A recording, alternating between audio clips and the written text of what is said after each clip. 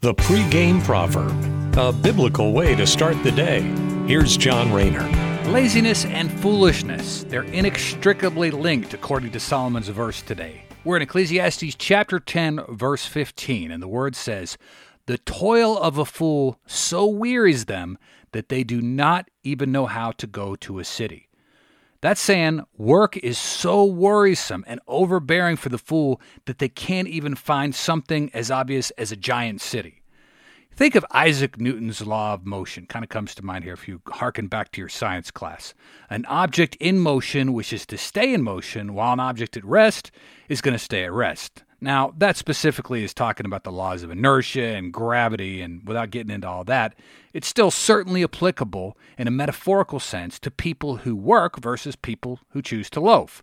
A loafer, they're going to find any excuse to get out of work. Oh, I'm too sick, or I'm too tired, etc.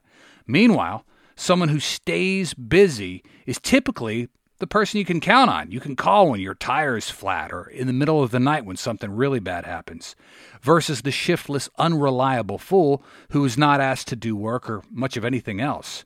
Solomon today declares that the lazy person and the fool share commonalities with one another. Thanks for listening. Have a great day. Take care and God bless.